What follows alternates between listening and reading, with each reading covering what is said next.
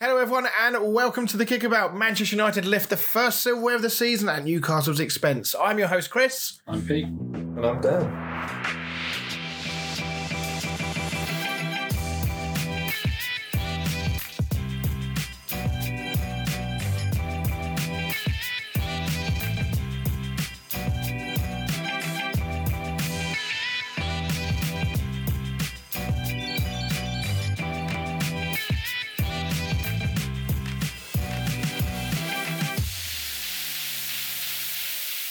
Hello everyone and welcome to episode 119 of the Kickabout. We may not have the longest show in store for you tonight because the football at the weekend wasn't Not great. It wasn't great, was it? Yeah. There's still some things to talk about, of course, as there always is. Of course, we've got the Carabao Cup final. We've got some big results down at the bottom end of the table as well. And, we'll fill it in where we can. So, without further ado, we will start, as we always do, with this.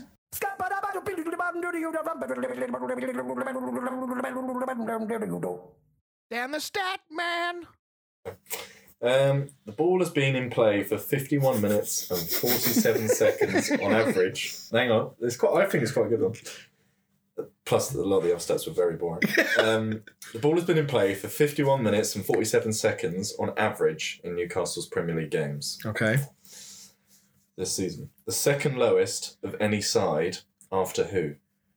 Just this season? Just this season. So just in the Premier League? Yep. Ah. And then only... let me read it before I give away the answer. And only one other side have averaged more added time at the end of the games than Newcastle. Is this a bit of an agenda against Newcastle this week, is it? Well, I mean, I've spoken before about how much time wasted. Look, you beat them, all right? You haven't got to rub it in any further. Right, okay, well, as always, we'll get the answer to that at the end of the show.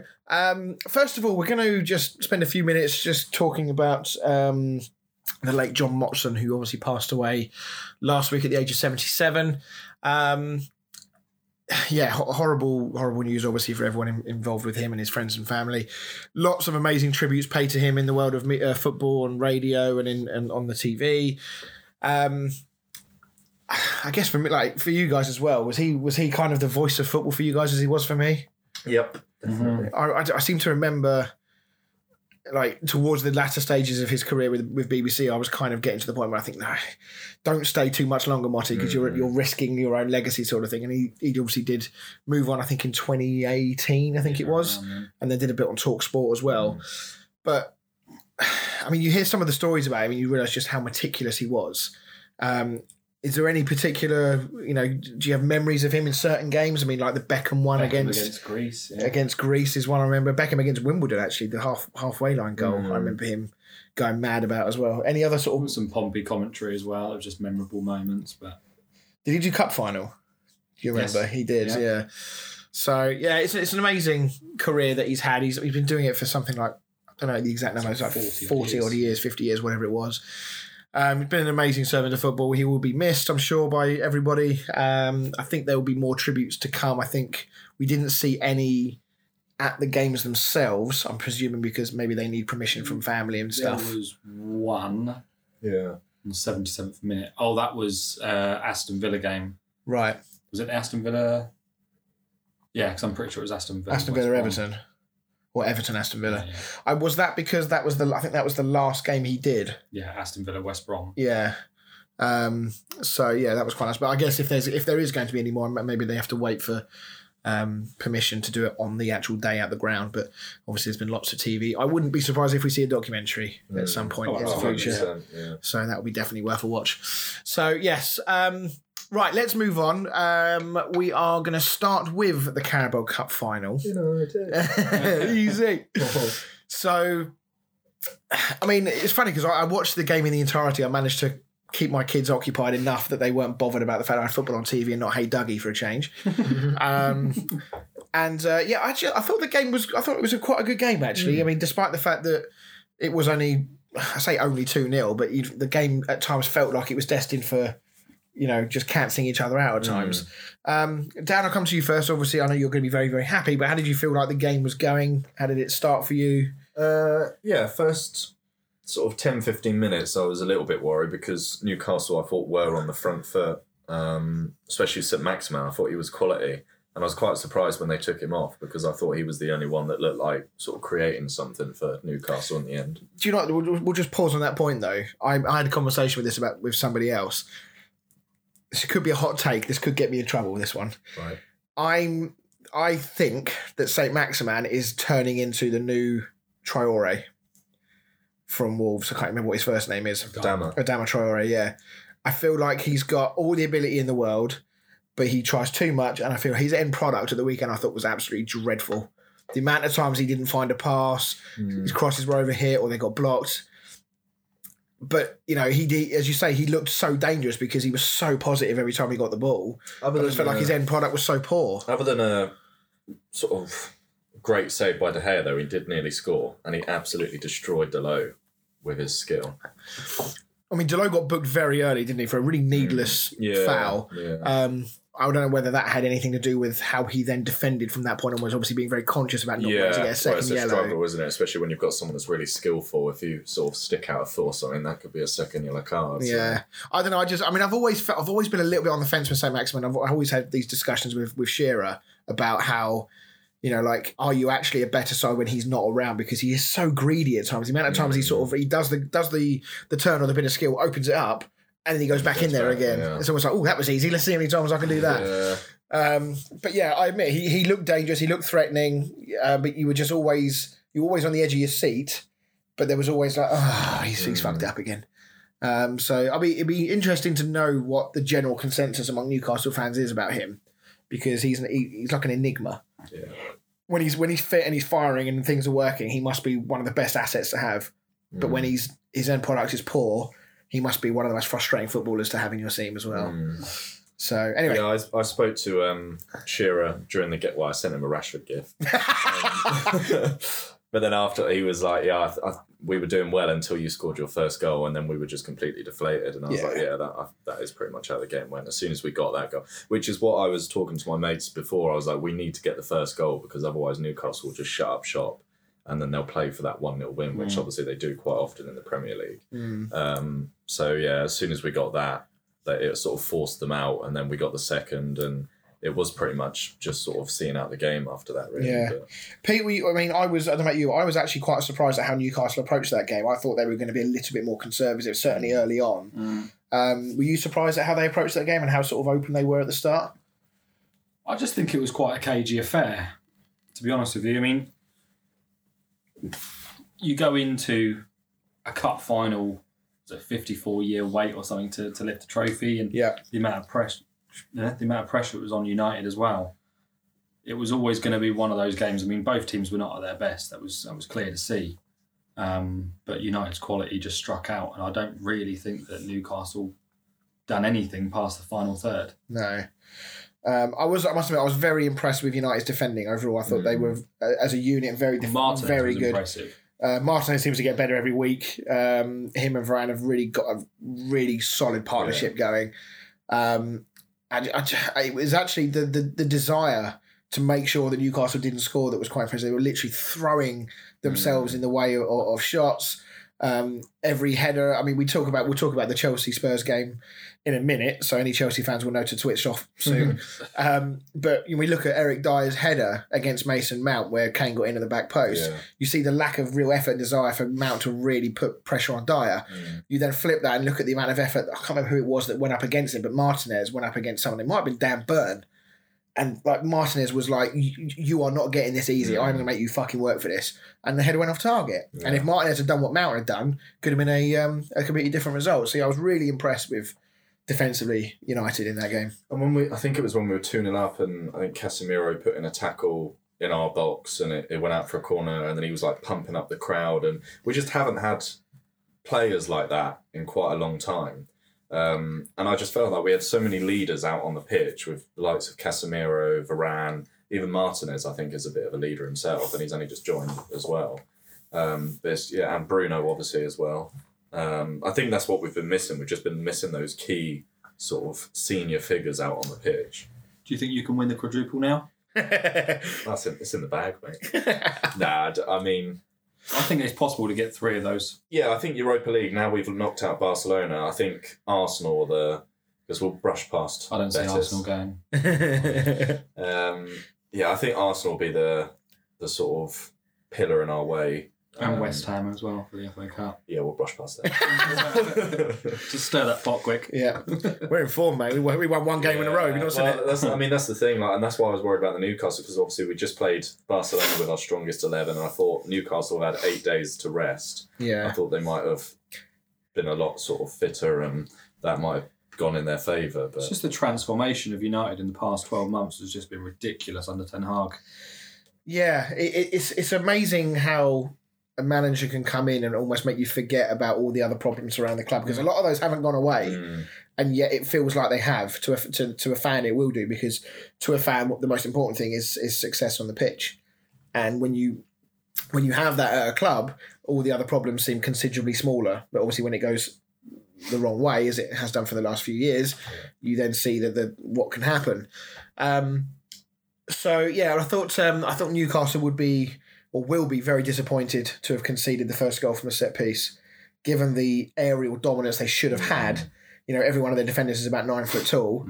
For little old Casemiro, I know Casemiro's not tiny, but he's not big. No. I wouldn't say, for him to get in and score. What was a very good header, by the way. I thought it was very disappointing from Newcastle's point of view. On the second goal, we'll touch on Karius in a moment in terms of how he did, because there was a lot of talk about him. A few of the commentators were saying that they thought that Karius should have done better with the second goal. What did you think? I don't think he put a foot wrong, because I saw a stream of Newcastle fans, and they wwere going in on Karius, and I was like, I mean, it's for the second goal. It's an own goal. Obviously, the trajectory's changed, and I think it's very harsh to, probably the best player on the pitch for Newcastle. Yeah. I think, especially the save he made against Weghorst. That was a very good save. Yeah, and also, was there not one for Bruno at the end? I know the game was done by that point, but it was still a very good save. I think that for the second goal, I think one thing that everyone seems to have overlooked, that we're talking about it on Sky, is that not only has the ball changed trajectory quite dramatically, because he was going across goal and it's suddenly gone high, is the amount of pace that was taken off the ball with that deflection. Yeah. So Karius is obviously having to anticipate a fast shot that's coming down to his left, and then all of a sudden he's then got to try and readjust to the fact the ball's now going really slowly, and actually adjusting from something that's coming at you really fast to something that's now a lot slower is actually really difficult.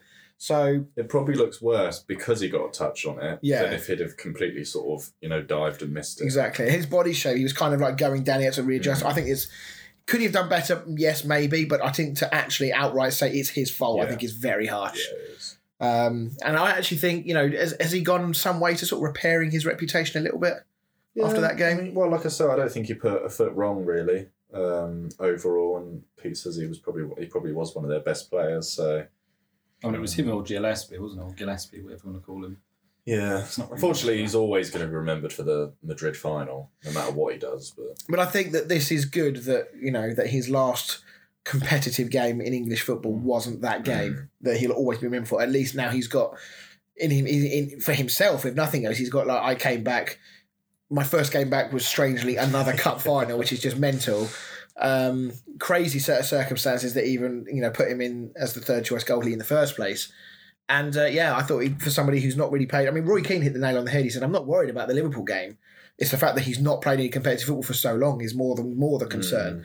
I thought he did really, really well. It wouldn't surprise me that his stock has risen enough that if a position comes up in a mid-table or lower team, that somebody might not just take a little punt on him. Get him on the cheap, get him on loan, whatever. I think that someone might take a punt on him. To the wider point then of United, we'll talk about Newcastle and how their season sort of, the trajectory that their season's now on. Robbie Savage this week after the game, you know what I'm going to say.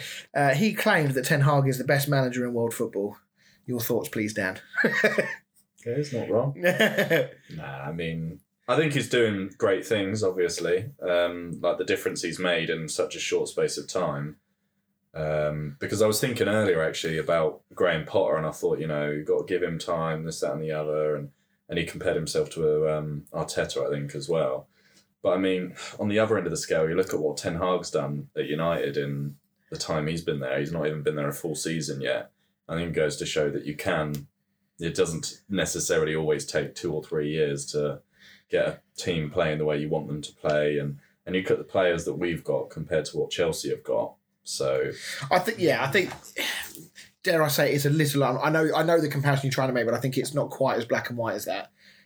Ten Hag had a full pre-season. He's not had the massive turnaround in squad players that Chelsea have had. I don't disagree with you at all. He has had the World Cup break though.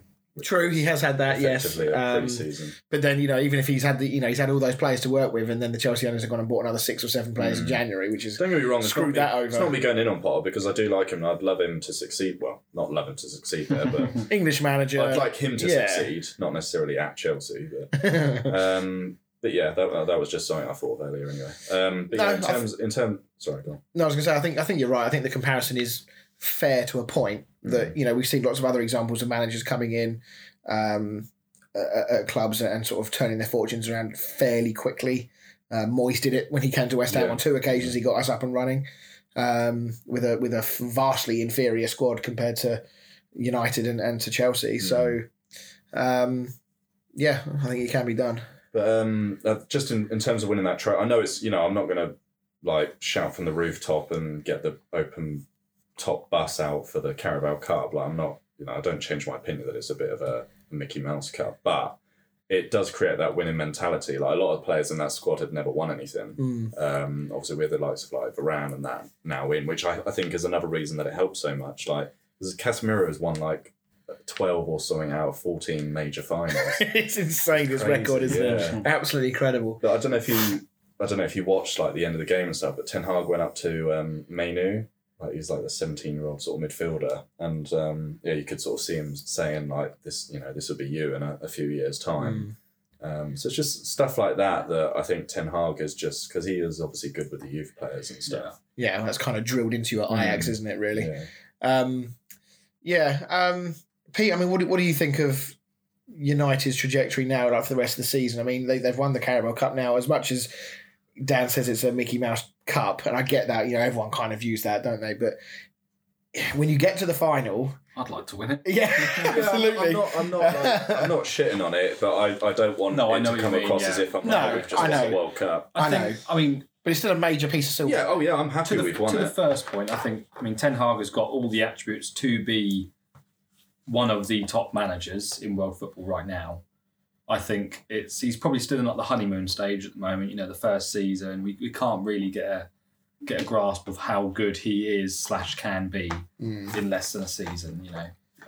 You look at Arteta and look what he's done this season, starting to fall off the rails a little bit, and then you look back 2 months ago and you could say that he was the best manager in the world or the best manager in the Premier League. You can't tell in the season.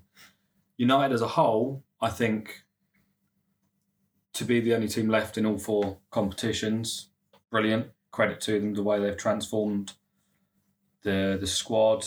Ten Hag's going in and doing the youth academy training, and top to bottom, it's looking better. Obviously, you've got the stuff in the background which doesn't really seem like it's going to go away.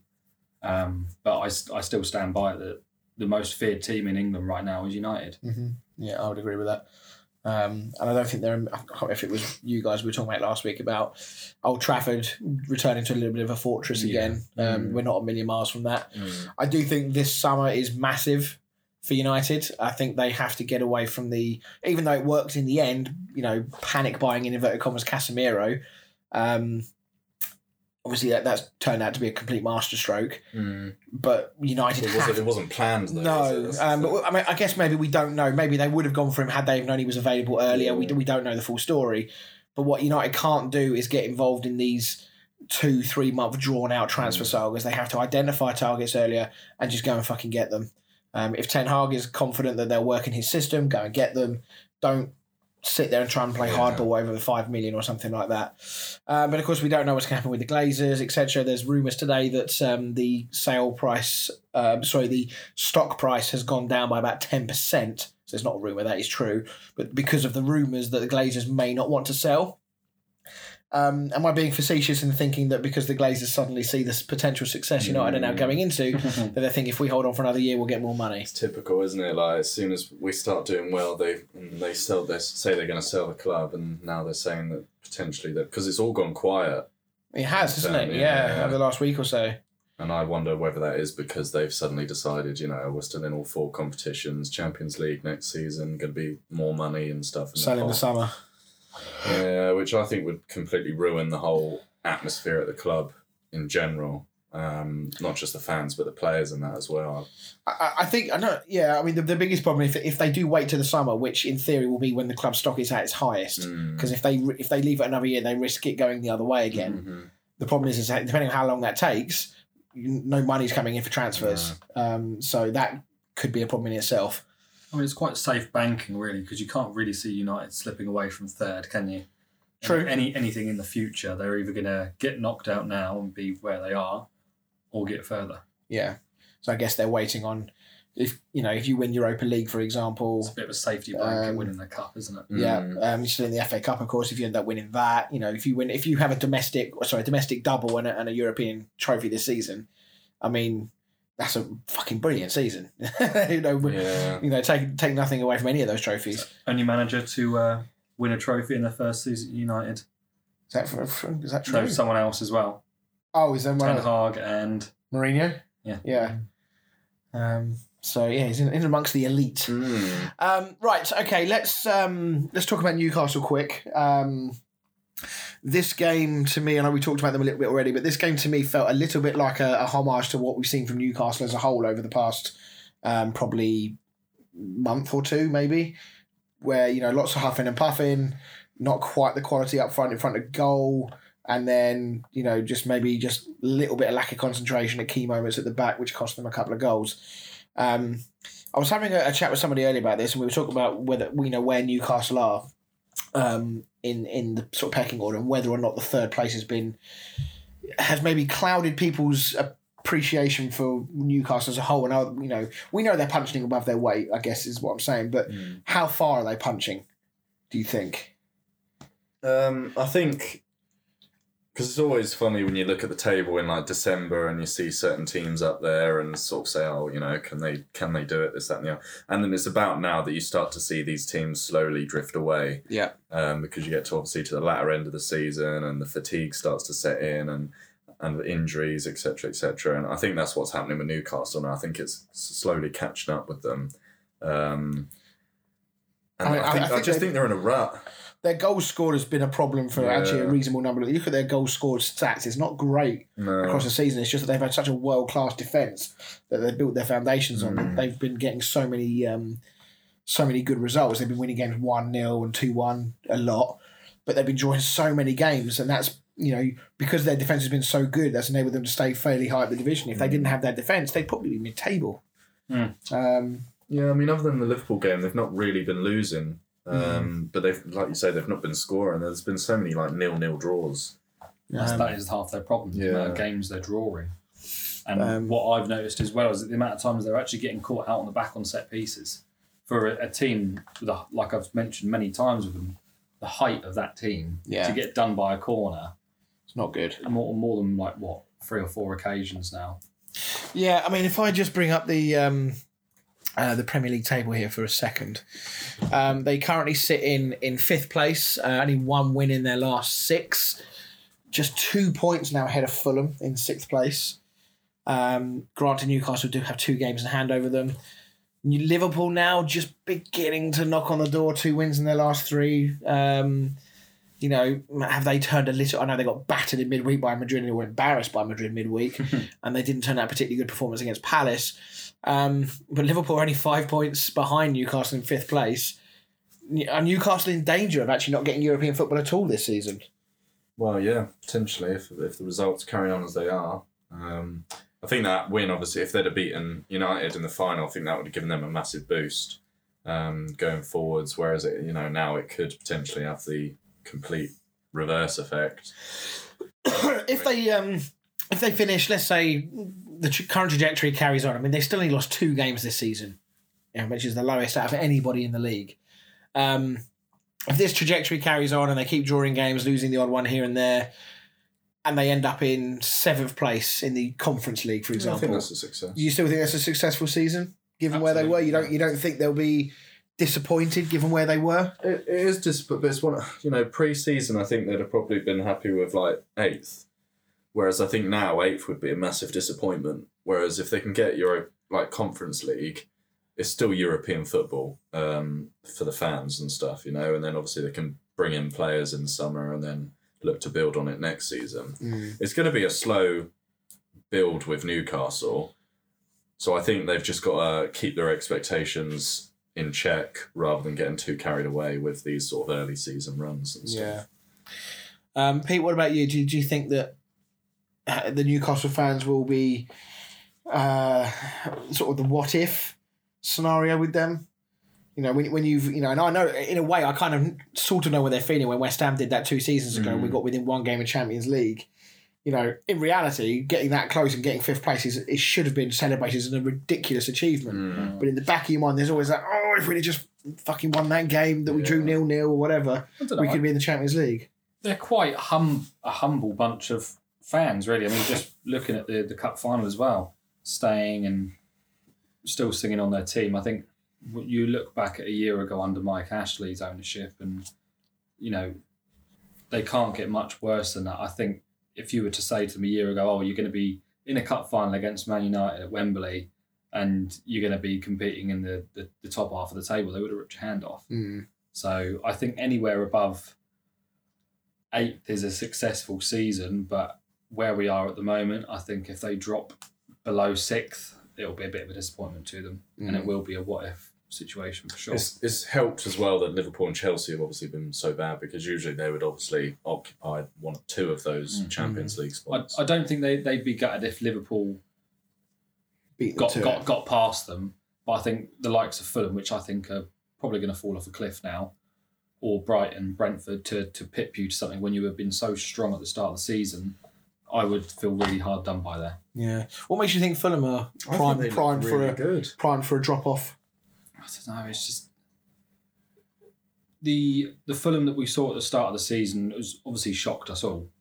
The start of the season was unbelievable for them, and I just think that they put in a good performance, and then they'll put in a mediocre one and scrape a draw, and then win another game. It just seems very mid-table-ish. Do you think only United have picked up more points since the World Cup than Fulham?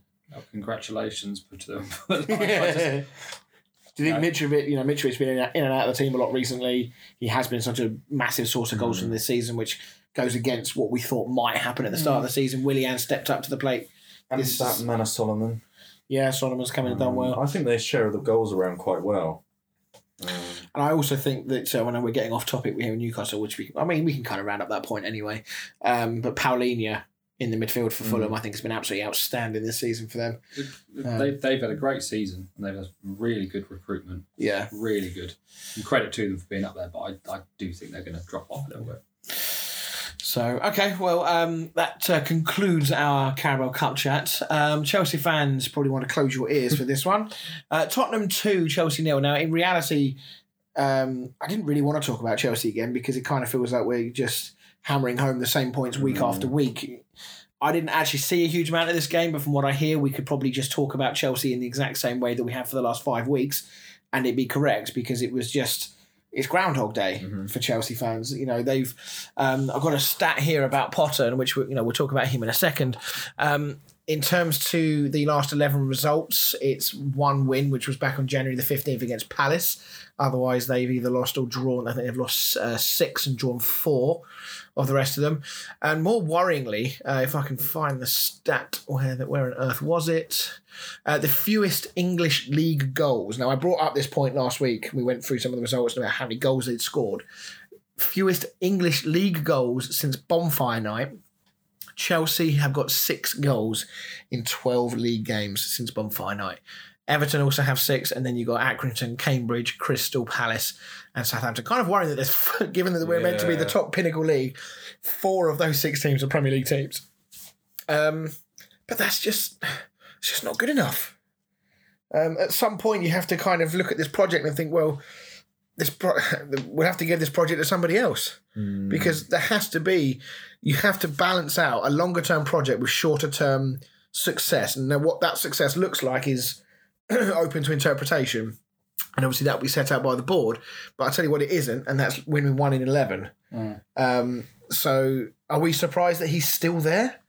You know, he's shocked. He seems to believe that he's got the backing of the board, although today was the first time that I heard a rumour that they were looking at possible replacements. Well, he even said that he can't keep relying on the backing of the board.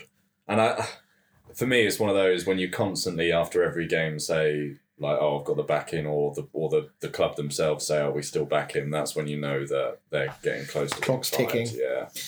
Yeah, I don't know. I look at this team and I still do believe that he's been dealt a little bit of a shorthand. We were talking about it earlier with the number of signings that he's had to somehow integrate into this team in a short space of time. But going back to what you guys said at the start of the season, or when he was appointed, rather, you know, this is Chelsea. He's not going to get 3 years to build this like he did at Brighton.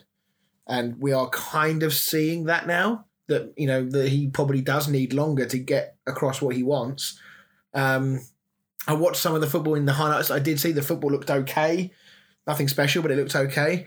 But then it gets around the box and you just feel like there's just nothing at all anywhere near that box that looks like they're going to score. And it's not like they're short or creative players either. They've got some incredibly talented footballers. So how much of this is players, I guess, is what I was getting towards. I mean, yeah, obviously the players have got to take the blame as much as the manager. But what I don't think helps...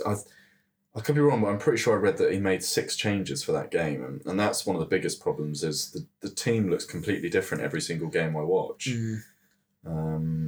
Yeah, Guardiola, you are not. Exactly. And obviously you need to start picking a solid 11 to build up a... help me out. Any result possible? A point, 3 points. Are you talking about the relationships on the pitch between the players? Yeah. And obviously, if you've got a centre back partnership that changes every single game, then that's never going to help. And the same with up front and midfield. And I think that's the problem. Players just don't know who they're playing with each week. Is it? I mean, yeah, that's definitely a problem. Do you think there's an element of Potter trying to not upset the apple cart? He's trying to keep everyone happy by giving them games. That's another problem, isn't it? They've got all these players that they've got to try and fit in, but. Thing is, next season, if they don't finish in a European place, that's less football for him to rotate the squad around. Yeah. Very true. And also, from a FFP point of view, there'll be a lot less revenue coming in if they don't have European football next year. Yeah. So they can get a letterbox in London. They've still got like Lukaku and all these other players to return. Yeah, Lukaku can come back and save the day. I bet Chelsea fans can't wait for Lukaku to come back. But yeah, I feel for him a bit because he's an English manager. He did such a good job at Brighton. I wonder how different things would have been if. Well, actually, no. I know how things would be. Abramovich would have sacked him by now. But I just wonder, without the crazy spending spree that Todd Bowley went on when he came in, I just wonder how different things might have been if he was given an opportunity to have a squad that he knew what was going to, he knew he was going to have, signings, make his own signings, but also not have the 7 or 8 new players coming in every window. And I say every window, that's an exaggeration. It's only been one window, but you get my point. So yeah, I think the clock is ticking. Who have they got this weekend? Do we know? Well, they got Dortmund midweek. If they lose that, is that curtains? I mean, they'll obviously be out of the Champions League. I think they've got an easy run of fixtures, haven't they? So they got so Dortmund is next week, not this week. Okay. Chelsea against Leeds at home. There's a bit of needle there between those two teams. So that's a massive game to win. Then Dortmund the following week. Then Leicester, Everton, and Villa. So they do have a good run of games. I mean, I highly doubt if he loses. Yeah, if he's at home to Leeds. Even if he doesn't, he's just got to win. Even a draw, I don't think is enough. If he loses to Dortmund, I don't think he gets as far as the other two. I think the next 2 fixtures, I think if he doesn't get a win against Leeds, I think they'll keep him in charge for Dortmund. But if he loses that and they get knocked out, then I think he's done. Mm-hmm. I think they're letting him carry on the hope that he goes deep in the Champions League, and they'll probably be hoping that can sort of reverse the narrative a little bit around him. as to, yes, league's not going very well, but he's doing one in the Champions League type thing. So, don't know, we should see. Let's talk Spurs, because they've turned a little bit of a corner, you could say. Do you think there should be some kind of crowdfunding set up to keep Conte in Italy? Yes. Because they seem to be doing quite well without him. 4 wins out of 5, and the one that they lost was the one game that Conte come back for, where they got battered by Leicester. And yes, I know Chelsea weren't at their best, but, Spurs finding ways to win again. And yet again, they're in that top 4. They're staying solid. They're 4 points behind United. Obviously, United got a game in hand. Crucially, 4 points clear of Newcastle, even though Newcastle got 2 games in hand. They're putting themselves, primely placed, aren't they, for a Champions League spot next season. Having said all that, I still can't work them out. I still don't know whether I rate Tottenham as a good side or whether I think they're just a mid-table team that's getting away with it up there. Honestly, I just can't work them out at all.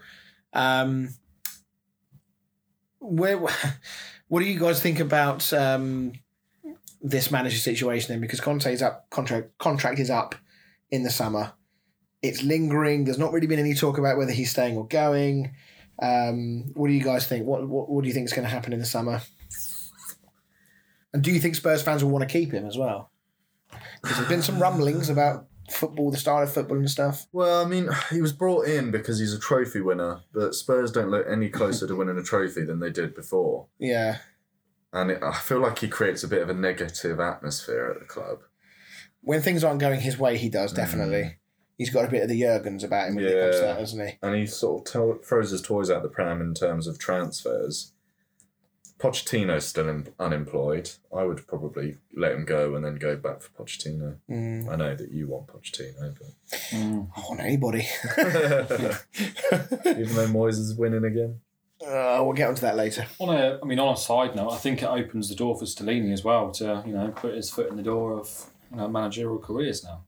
Mm-hmm. Yeah. I don't know if anyone would take a risk in the Premier League for him, but I think it goes back to Italy or something like that. He can really start. I mean, it's weird, isn't it? Because even though Conte is still recovering back in Italy, he's obviously still going to have a massive influence and a massive say over everything that goes on, from tactics to team selection, and yet everything seems to be clicking. So is it pure coincidence? Yeah, I think it's just one of those things. Must be annoying though, for Conte to be like. I'd be quite pleased putting my feet up, relaxing. I was going to say, but not when the team's won every single game. Just doing an hour's Zoom call every day and then going to put his feet up with a beer by the beach. They constantly ask that Stellini as well, like, is there a reason that you keep winning and since Conte's been gone, etc., etc. I'd love Stellini to go like full stab in the back and go, yeah, he's shit. Give the job to me, he's rubbish. Don't let him come back from Italy. So, yeah, I think, I know one or two Spurs fans, and I've asked them before about what they think about Conte, and they said, look, he does get results and puts you in good positions, as you can see by the table. But it's that fine line between wanting to win trophies and wanting success and wanting to be entertained as fans, paying good money to go and watch football matches. And I think Conte flirts with that line very, very dangerously with his brand of football. Now, he's had some big results. I mean, if you look at the last 5 games they've played, I can't remember who the fourth one was, but they've beaten West Ham, they've beaten Chelsea, and they've beaten Man City. I know West Ham are playing very poorly, but it's still a big London derby. But all 3 of those teams set up in a way that massively suits Spurs. Chelsea and City sort of tried to play front foot football, which opens it up for the counter, and West Ham just bent over and took it up the arse. So it didn't. Quite frankly, it didn't matter. It didn't matter what they did against us. They were always going to win the way we set up in that game. I can't remember who their other game was against. Leicester was the one that got battered. Yeah, I don't know who the other win was.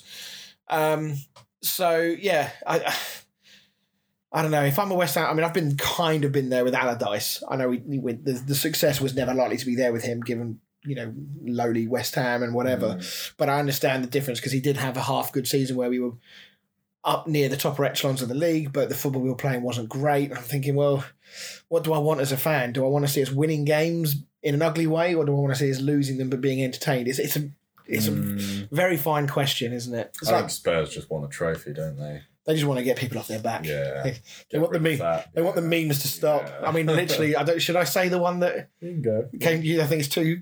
No, okay. Let me see if I can find it quickly. So I was sent one earlier. The other team was Fulham that they beat. Fulham. Okay. So just to rub it in a bit further to Chelsea fans, to Spurs fans, Christian Eriksen has literally left Tottenham, died, come back to life, switched clubs twice, and held a trophy before Harry Kane has. I just thought it was made me chuckle. Right, okay. We are going to take a quick break. When we come back, we've got a couple of more games to talk about down the other end of the league, and then we'll get into the stat and the quiz. See you in a minute.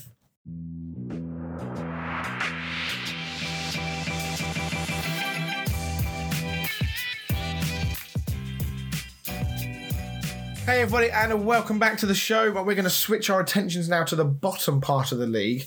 We're going to talk first of all about Everton 0, Aston Villa 2, partly because obviously Everton are in the doldrums down at the bottom, but also because we've not really talked about Aston Villa for some considerable time. I feel like it's high time we gave them a little bit of chat, because they've actually been quietly going about their business. They're not setting the world alight or anything like that, but they are in 11th on level on points with Chelsea. They're only 5 points off of 7th place Liverpool. So they're actually doing all right. I know they've had the results have tailed off a little bit in recent weeks. They've lost 3 out of the last 4, but they've been playing some. I think they've had some difficult fixtures in there. Let me just correct myself if I'm about to get that wrong. So no, they had Arsenal and Man City before this weekend, but they did get battered by Leicester the week before that. But Ollie Watkins looks like he's found a little bit of form. First Premier League player for Aston Villa to score in 5 games in a row. What do you think of Ollie Watkins? Because he's kind of like I don't know. He was an absolute hero for my FPL team this week. Very happy with him. I just feel like he's one of those players that kind of like everyone rates, but no one cares about. Is that fair? Or do you think that's a bit harsh? I think he's just one of the underdog England forwards, isn't he, really? Always going to be on the periphery of the England squad. Never going to... I'm trying to think of maybe like a Jamie Vardy in terms of how his England relationship. He was never really considered, even in his prime for Leicester, never really got a look in at England level. Doesn't help that we've got a few of them now. We've got like Ivan Toney, Callum Wilson, Danny... Well, not Danny Ings, but... Yes, Danny Ings. But I actually watch him... I've watched him once or twice this season. And obviously we've seen him over the last few years as well. Like he's such a grafter. He's just like, he reminds me a little bit of Carlos Tevez in that way. In that he'll chase down everything. He never gives a defence a moment's peace. And actually, I think there was rumours at the time when I don't think Emery was in charge at this point, but they had Ings, they had Watkins, and they had one other, I think. Did they have one other striker at that point? But there was always this talk about, well, how are they going to make all these players fit together? It was when Gerrard obviously was in charge, and Gerrard never really made it work, not properly. And now obviously the decision came as, who do we sell? Do we sell Ings or do we sell Watkins? They've sold Ings to West Ham, and Watkins is now sort of shining. So clearly they've made the right call. So what have you made of Villa's season so far? As I said, we've not really talked about them that much. Do you think they've laid a little bit of a good baseline now with Emery to push on next season? Yeah, I think so. And obviously Villa are one of the sort of spenders in the league. But yes, and Coutinho's, I think the last couple of games he started to play. I don't actually know if he played in that game, but the game before he played quite well. Yeah, he did, and I think did he not get a goal as well in that game as well? I think he has started to come back into the team a little bit. He did. He didn't start at the weekend. In fact, he wasn't in the squad at all by the look of that. So there was obviously perhaps an injury there. But yeah, they've got some good players. I mean, like Leon Bailey, if you can get a proper run of games out of him, he's shown time and again the sort of quality that he has. Defensively, a lot of the noise about Tyrone Mings seems to have gone quiet. I think he's sort of like knuckled down and sorted his format a little bit now. We had the captaincy stripped as well by Gerrard. Yeah, he did. And John McGinn. John McGinn. I mean, it's a bit of an insult. But I think they've got the makings of a good side. I mean, time and time again, we've always said in pre-season that Villa looked like the side that could maybe knock on the door of Europe, and then the last couple of years they've let themselves down a little bit. But with Emery, a manager that has a love affair with the Europa League, maybe next year they can actually have a push towards it. Where do you think they would need to improve for that to happen? Or do you think their squad is placed enough now? When the January window closed, I said to you after you signed Ings that I was worried for them where the goals were going to come from, because they only had Watkins and Bailey up top. Yeah, and Watkins really was not in form at the time. Form doesn't last forever, as we all know.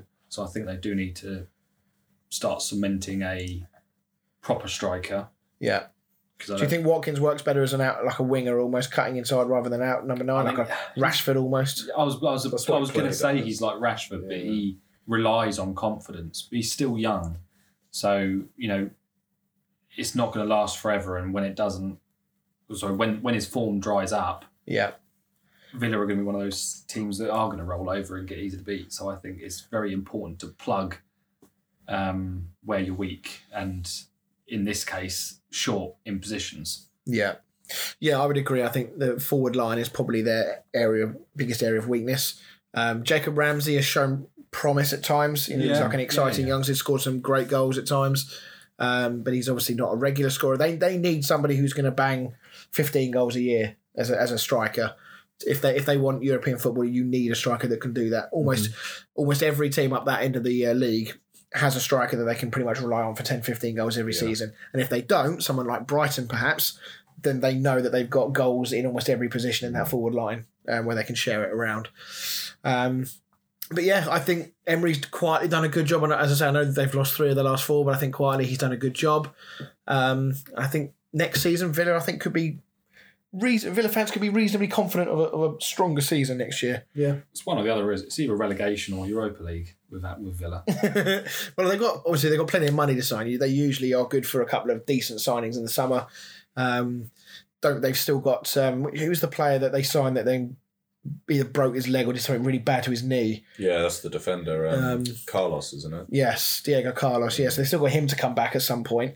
I hate to use the phrase of it's like a new signing, but effectively it's going to be because they've not seen him yet. So, I think they can be quietly confident. Let's talk Everton, because for all of the the good stuff that Dyche has done, they came in, they beat Arsenal, they beat Southampton the other week, I think it was. Somebody down the bottom end. Was it Leeds?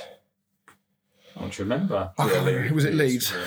Played Southampton under Dyche. Right, they beat Leeds 1-0. It was Leeds 1-0. Yeah. So for all those good things, the bottom part of the table just does not seem to split. There are teams. You look down the bottom end of that league and you can see green. You can see teams picking up wins, and yet it seems tighter than it's ever been. I mean, you're right about Palace getting creeping into that conversation about relegation now as well. Well, because the teams below them are beginning to pick up wins, it's now drawing them in. And actually, in a way, Nottingham Forest now, despite the fact that they've been an upturn in form, they've now not won in 4, and all of a sudden they're now only 4 points above the drop. So they're now very much back in the conversation, whereas a week or two ago, we're probably thinking actually they might just begin to sort of pull away a little bit. And even Leicester 3 points above the relegation zone. Nobody's talking about them at all, apart from you mentioned the other week, didn't you? Do you want to retract to the retraction about whether you thought they were going to be relegated or not? I just the topsy-turvy nature of this. The only one at the moment, or the only two still for me is Southampton and Bournemouth. Southampton have decided to keep their manager, which sort of feels like a bit of a throw in the towel. See if you can keep us up, but if not, we'll plan for next season. Bournemouth, I thought, looked good in periods against City, but just looked hopeless at the back at times, but looked okay going forward. And then it's roll the dice for any one of those other 6 teams at the moment. I think we could try and predict it about a week before the last game, and we'd still get it wrong. I think half an hour from the end of the last round of fixtures, we'd still be hard pressed to work it out. So, Everton... To me, I can't remember if I said them last week or not, if I still said they were going to go down. But Everton's big problem for me is still going to be goals. I think we said Leeds. Yeah, we all agreed on Leeds. We all agree on Leeds, okay. But if Everton are going to go down, it's going to be goals. Yeah. Because they still don't have anyone to put the ball in the back of the net. They created some good chances in the weekends. Where's Pickford and Cody and all that go? Well, Cody's on loan. Well, Pickford's just signed a new 4-year deal, so he ain't going. Unless he's got a relegation release clause in that contract, he ain't going anywhere. He wouldn't be able to play for England then, would he? He was in the Championship. Yeah, because apparently it's banned, isn't it? It's frowned upon to drop a league, but in Wales it's perfectly fine. I don't see. I mean, Everton are now the lowest. Am I right in saying they are the lowest scorers in the division? Even Southampton and Wolves have scored more. You picked up about 20% of your goal tally in one game. We genuinely you got four goals. Yeah, it was almost a quarter of our season's tally of goals in one game. In fact, it was because we were on 19 before that game, so it was over 25% of our goals in one game. Fucking hell, I didn't realise it was that bad. So, yeah, I mean, but Everton in this game, it felt to me like quite a deflating result and a deflating performance, because I don't think they were that bad against Villa, but they just never looked like getting anything from the game. And even the fans, you almost felt that wave of, oh shit, we are in deep trouble. So I'm not going to ask you a few predictions or anything like that, but do you feel like Deitch can get something out of these teams, out of these players, to find goals from somewhere? I think they look a lot better defensively. But yeah, it is just going forward. They just seem to be struggling with goals. But I mean, you look at like Dwight McNeil, I don't really rate that highly. Iwobi, not really a massive fan. Calvert-Lewin has just gone downhill since he started wearing dresses. And that's us off the air. But I mean, he's injured a lot anyway, so it doesn't matter if he wears dresses or not. He doesn't hardly play. Impartiality's never been our thing, has it? Yeah, if you want PC stuff, you're in the wrong place. Neil Maupay has not done anything really since he's transferred to Everton. Obviously, they've lost Anthony Gordon to Newcastle, although even though I think he was their top scorer, he wasn't banging in goals left, right and centre anyway. So I do worry, and actually there were a few times in that game where when a team is struggling for confidence, and up until this weekend, West Ham were exactly the same, you can see this indecisiveness when they're going forward. There was a couple of times Everton got in good positions, and you're just like, shoot, pull the trigger. And then they were just like trying to find one more pass, taking one more touch. It was just those little things that were costing them. Yeah. And that's symptomatic of a team down that end who haven't scored many goals. And I think they're very, very serious trouble, because whilst their defensive record is good, it's not going to matter if you don't score goals, much as that's what I said about West Ham. So let's talk about West Ham quickly. It was a result that kind of came out of nowhere, I'll be brutally honest. I was expecting a tight game. It was tight in the first half. I think we were good value for the win. Don't get me wrong. I think 4-0 may have flattered us a little bit. But it's a massive win for us, because there were genuine rumours of Moyes being sacked. So it's quite disappointing that we did win. But that's bought in 5 more games. Yeah, I know. Yeah, it's a Solskjaer thing with Man United, isn't it? Is. So, but yeah, I mean, obviously you guys who were seeing the game, was this finally a little bit of an insight into actually what West Ham could do if all their attacking players suddenly find the groove? Because we do have, you look at the player for player, we should be nowhere fucking near that bottom part of the league. Yeah, well, that's what we've said all season. Is it's different to a lot of the teams that are down there. Like, you should be up sort of in 6th with the squad that you've got. Yeah. So it's really weird that you are so far down there, and have been all season. But yeah, I think that Forest game showed what you can do when your players all spark together. I'll be honest as well, is it the one thing that was really refreshing to see was Antonio scoring. With that, but the very fact that he gave an interview during the week and basically said that he feels like his game is improving again, his hold up play is good, and he believes he can score the goals to win us games and fire us out of this predicament. Because he didn't get his move in January. Yeah, probably. But he's only scored 2 Premier League goals all season before this game, and then Danny Ings comes along in his first start and grabs 2. But it was just nice to have somebody, that fox in the box type striker, because Antonio's not been that for a long time. And actually, we do get the ball in the box, a reasonable amount, but there's just never anybody there. Yeah. So that was nice. That is a real good positive. Goal as well. I mean, the ball was behind him. Yes, the second one obviously a bit more fortunate where he sort of bundled it over the line, but certainly the first one was good adjustment, almost kind of like Harry Kane's one. Yeah, he brings a lot of energy to the team as well. I mean, the first goal bursting all the way from. Well, he started that move. Yeah. I think when to get in them positions, but you wouldn't see Antonio do that. No. He'd be right on the defender's back, just holding the ball up. That's it. He'd lose the ball. And if he did pass the ball on, he wouldn't then make that run afterwards to get in the box. I think his biggest thing is just staying fit, really. It's similar to sort of Antonio. It's actually enjoyable to watch Ings play well. Yeah. Instead of playing for Southampton, because I hate him when he played for Southampton. He was a real problem. So to actually watch him play football and go, yeah, fair play, mate. I can enjoy him now, yeah. Yeah, I mean, it's easy to forget that we've still got Skamaka. Like, he's back on the bench. He's back just about fit again. We've got a fairly kind draw I would say in the Conference League we've got the current Cypriot champions. Yes. I think Larnaca.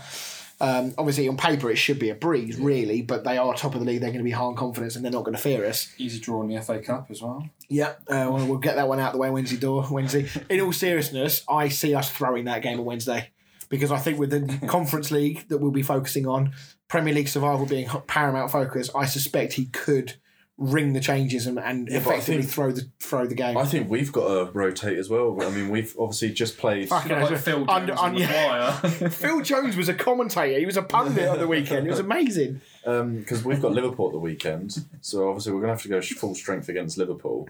So I'm hoping he's going to play the likes of Maguire and Lindelof. Me too. Yeah. But yeah, I genuinely think he's going to rotate. I think there's a number of players. He won't risk Paquetá. He's only just come out from injury. He might start Scamacca to give him some minutes, but I suspect he'll probably start Antonio. So we'll be watching United West Ham reserves then. Yes, and we talked about actually getting together and watching it. I'm thinking you might have to bring the alcohol for this one. So, but anyway, back to the point. Massive result for West Ham. Massive confidence booster as well for getting those goals. Though Ben Rama was excellent again. Clean sheet is huge. We've obviously got a run of games that are a little bit tricky coming up. So that Forest game was massive, which we highlighted last week. And then coming up, we've obviously got Brighton away at the weekend. What's the news on Fabianski then? Because he had to come off for Rabiot, didn't he? Concussion.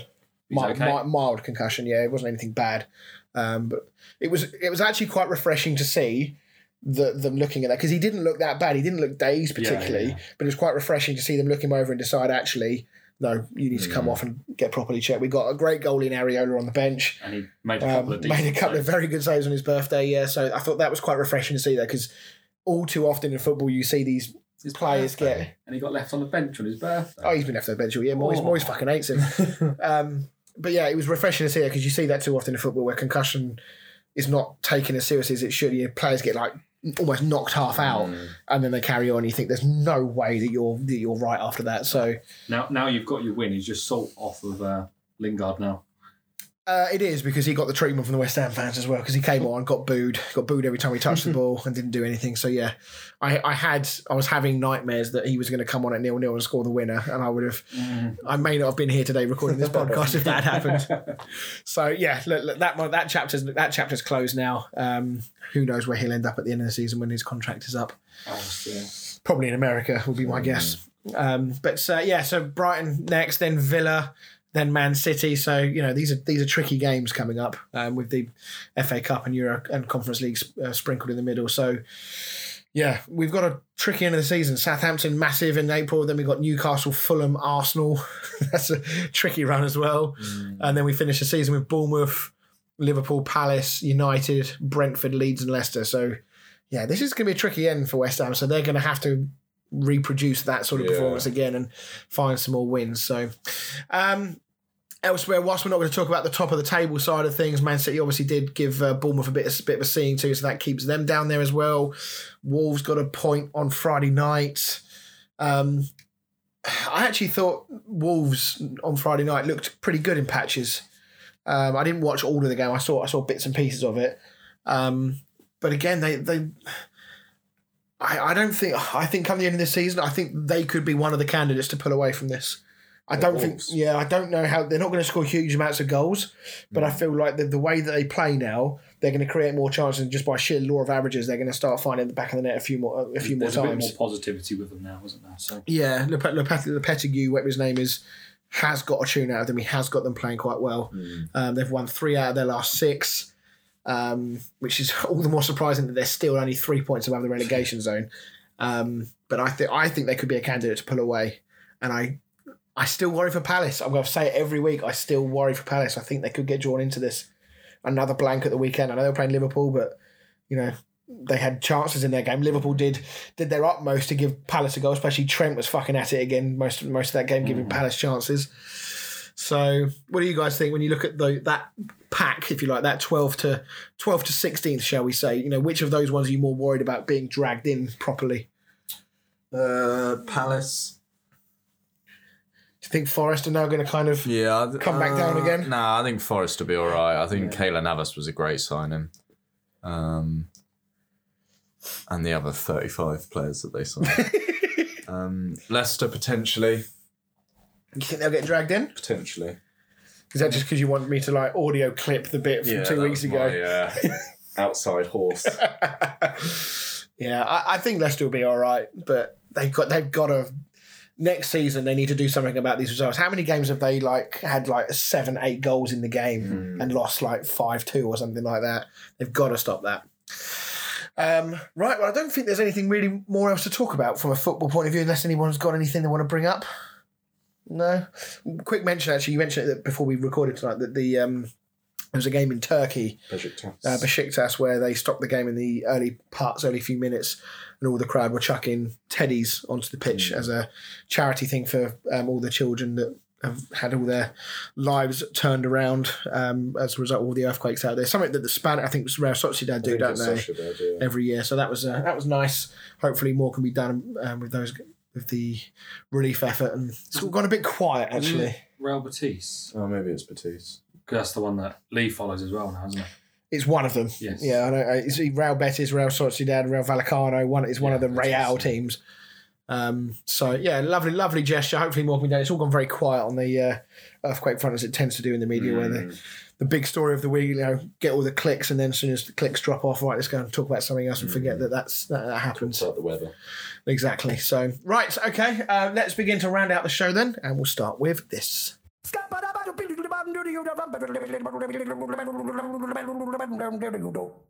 Down the stat, man. So the ball has been in play for 51 minutes and 47 seconds on average in Newcastle's Premier League games. The second lowest of any side after who? United? Nope. If I had to guess, if I'm looking at the teams,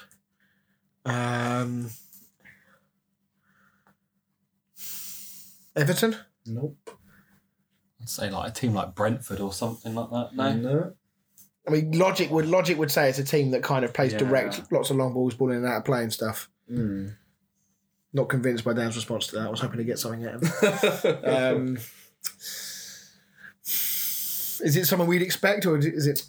I'm quite surprised by it, to be fair. It's one of the relegation candidates, I'll give you that. Okay. West Ham? No. Candidates. Right. Southampton? Nope. We did run through in Bournemouth. Nope. Wolves? No. Leicester? No. Have we missed any of those? Did we miss Leeds? Leeds It's United. Leeds. Yeah, I've had the ball in play the least amount of minutes. So that's surprising because they do, under Marsh, I know they were losing games and stuff, but it felt like they were ball on the deck, quite an attacking team. So either that's at an average or the lowest? On average. No, bloody yeah. And while only one other team has had more added time on average than Newcastle as well. Leeds again? No. I was about to say one of the higher teams. They're not higher. Chelsea? No. Yes, sorry, Chelsea. Yeah. And they still can't score. Yeah, they're even giving them more time to score and they still can't. Right, okay, right, we will end the show. Just when you thought you got away from the Chelsea chat earlier in the show, we reel them back in. Right, it's time for this.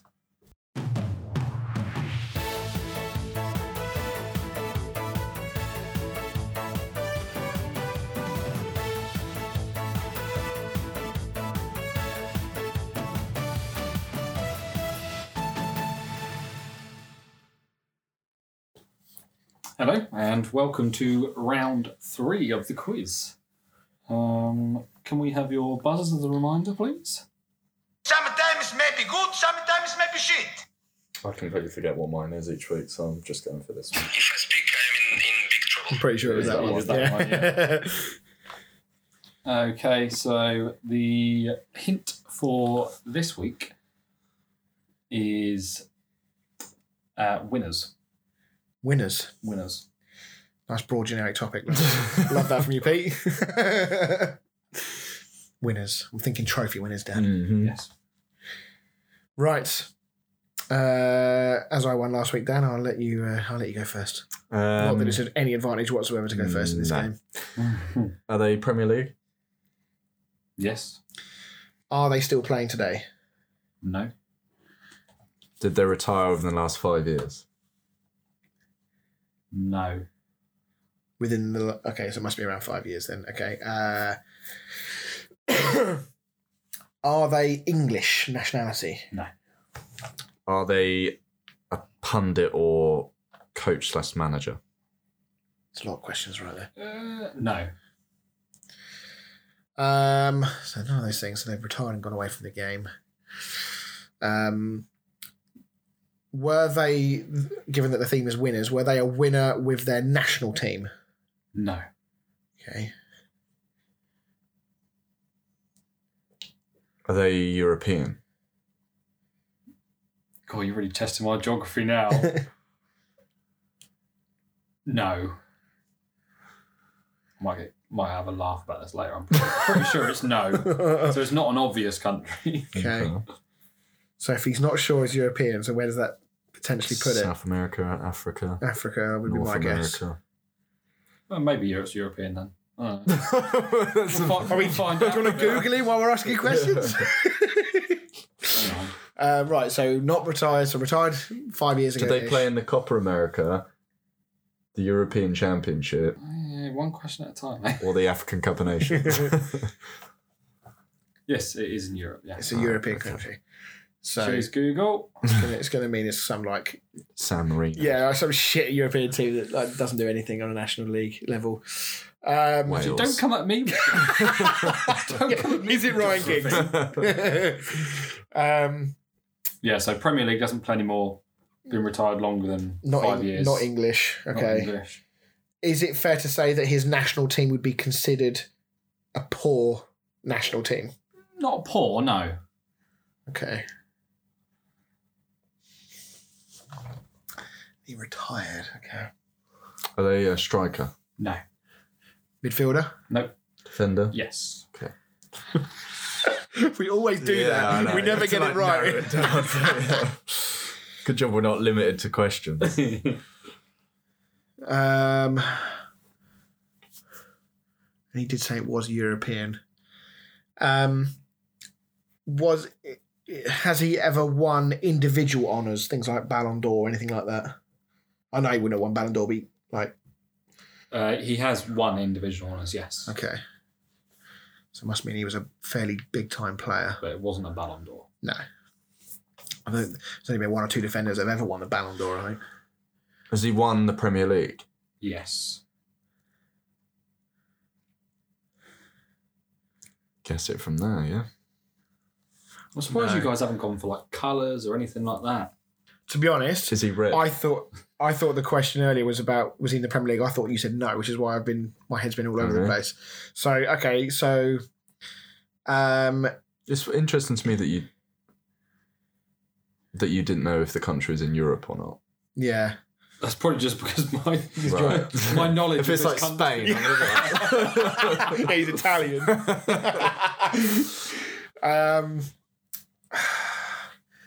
Was his club Chelsea? No.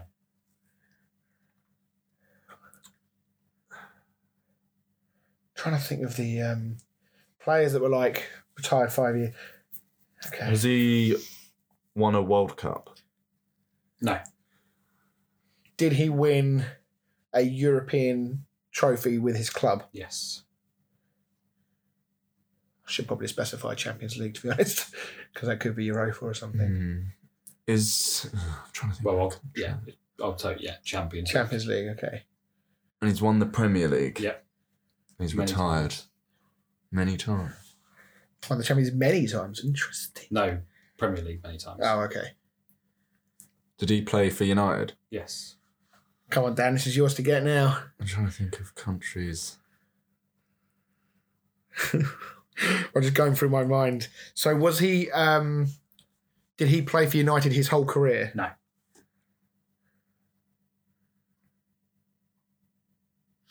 I mean, I could list off players. I'm trying to think of a country that's. Was he? Go on. Unless you got a question, I was going to say. No, you can ask. Was he a regular starter for United? Yes. He's a defender, isn't he? No, he's not English. He's it's not European. Premier League defender. He's won the Champions League. Is it Yapstam? Nope. I'll be concerned if Pete didn't know that. Holland was in Europe. I'm thinking like French, Spanish. Oh, fucking, I'm not that much. Well, that's what I mean. That's what I mean. What an insult to our host, Dan. No, that's why I'm not naming those players. It's got to be like an reason. He said that the country wasn't awful. So Right, I'll give you a hint then. Go on. Yeah. So he's one of only 4 players to win the Premier League Player of the Season award twice, alongside Henry. Sometimes maybe good, sometimes maybe shit. Nemanja Matic. No, shit. Not him. Dan? Fuck. Just giving it to him. Vidic. Yes. Fuck. That was who I meant to say. Alongside Thierry Shit. Henry, Kevin De Bruyne, and Cristiano Ronaldo. Oh, that's so annoying. I had to bloody spoon feed one of you. Why did I say Matic? Dickhead. Is he the same country? Yeah, it's Serbia. Yeah. So But he's a midfielder. the reason I was And he's a unsure- midfielder as well, yeah. The reason I was unsure about Europe is because it's Yugoslavia, or Serbia. Serbia, yeah. Right, next player. Oh, bollocks. Okay. I was so confident with that. I really thought you got it. Until you went Matic, my brain sort of stopped. Oh well. Right. Okay. Is this player still playing today? No. Are they retired within the last 5 years? Yes. Were they in the Premier League? Yes. Did they win the Premier League? Yes. Are they English? No. Are they European? No.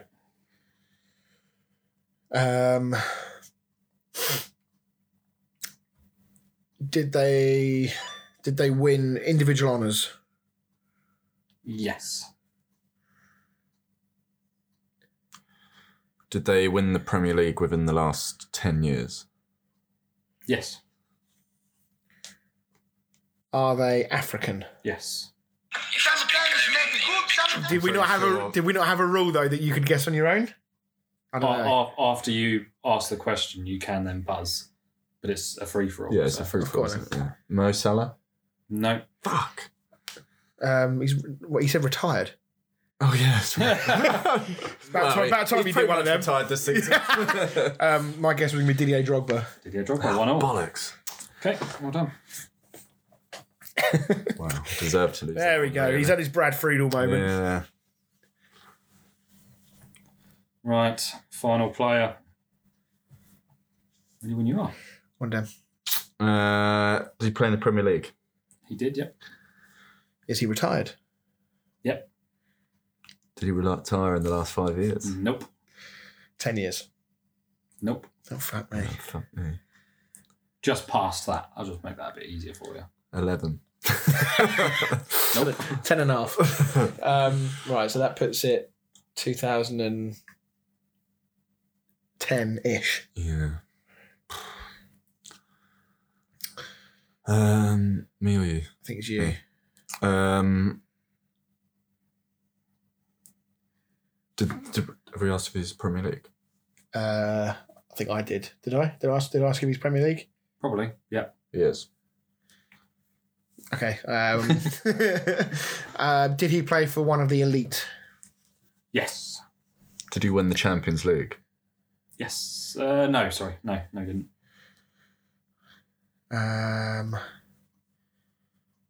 Is he European? Yes. Has he won like a international tournament? No. Testing his knowledge. Didn't seem convinced. Well, the juniors, yeah.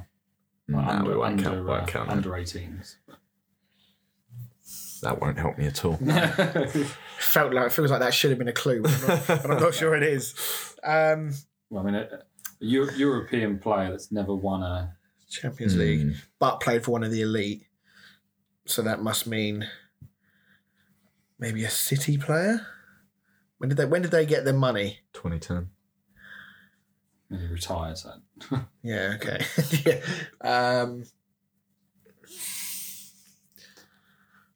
Are they a striker? No. Midfielder? No. Kishti. Goalie? No. The defender. And then European. Did he play for Chelsea?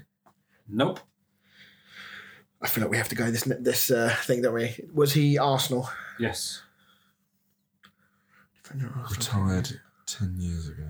Did he win anything? Was he? Have we asked countries? Was he English? Either European is what I Was said. he English? Yes.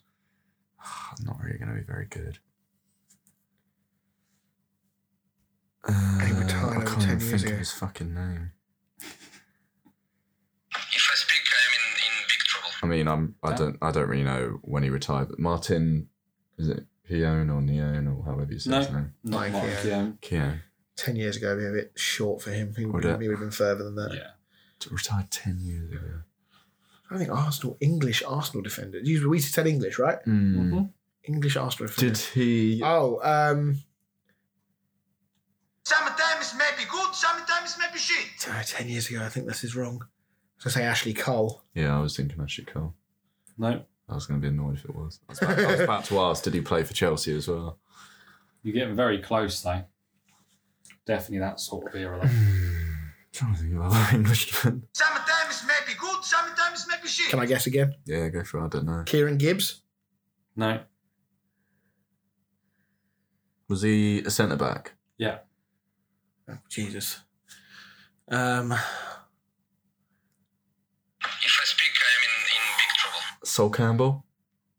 10 wins. Well done. Yeah. 2010, it feels like it was a lot longer ago that he retired.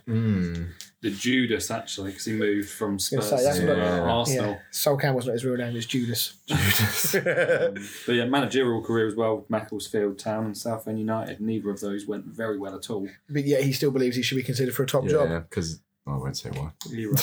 Everyone knows why. Run both clubs to the ground, but Yeah, exactly. congratulations, Dan's got Thank some you, points mate. on the board. Thank you. Thank you for doing that. Well done, Dan. I still remember Bobby Zamora giving Sol Campbell a nervous breakdown because we beat them. We were the last team to beat them at Highbury, and the first ones to beat them at the Emirates. And the last game at the Highbury, Bobby Zamora gave him an absolute nervous breakdown, battered him all afternoon, and he went off the rails. I just loved him when he came to Pompey. Absolute brick wall of a man.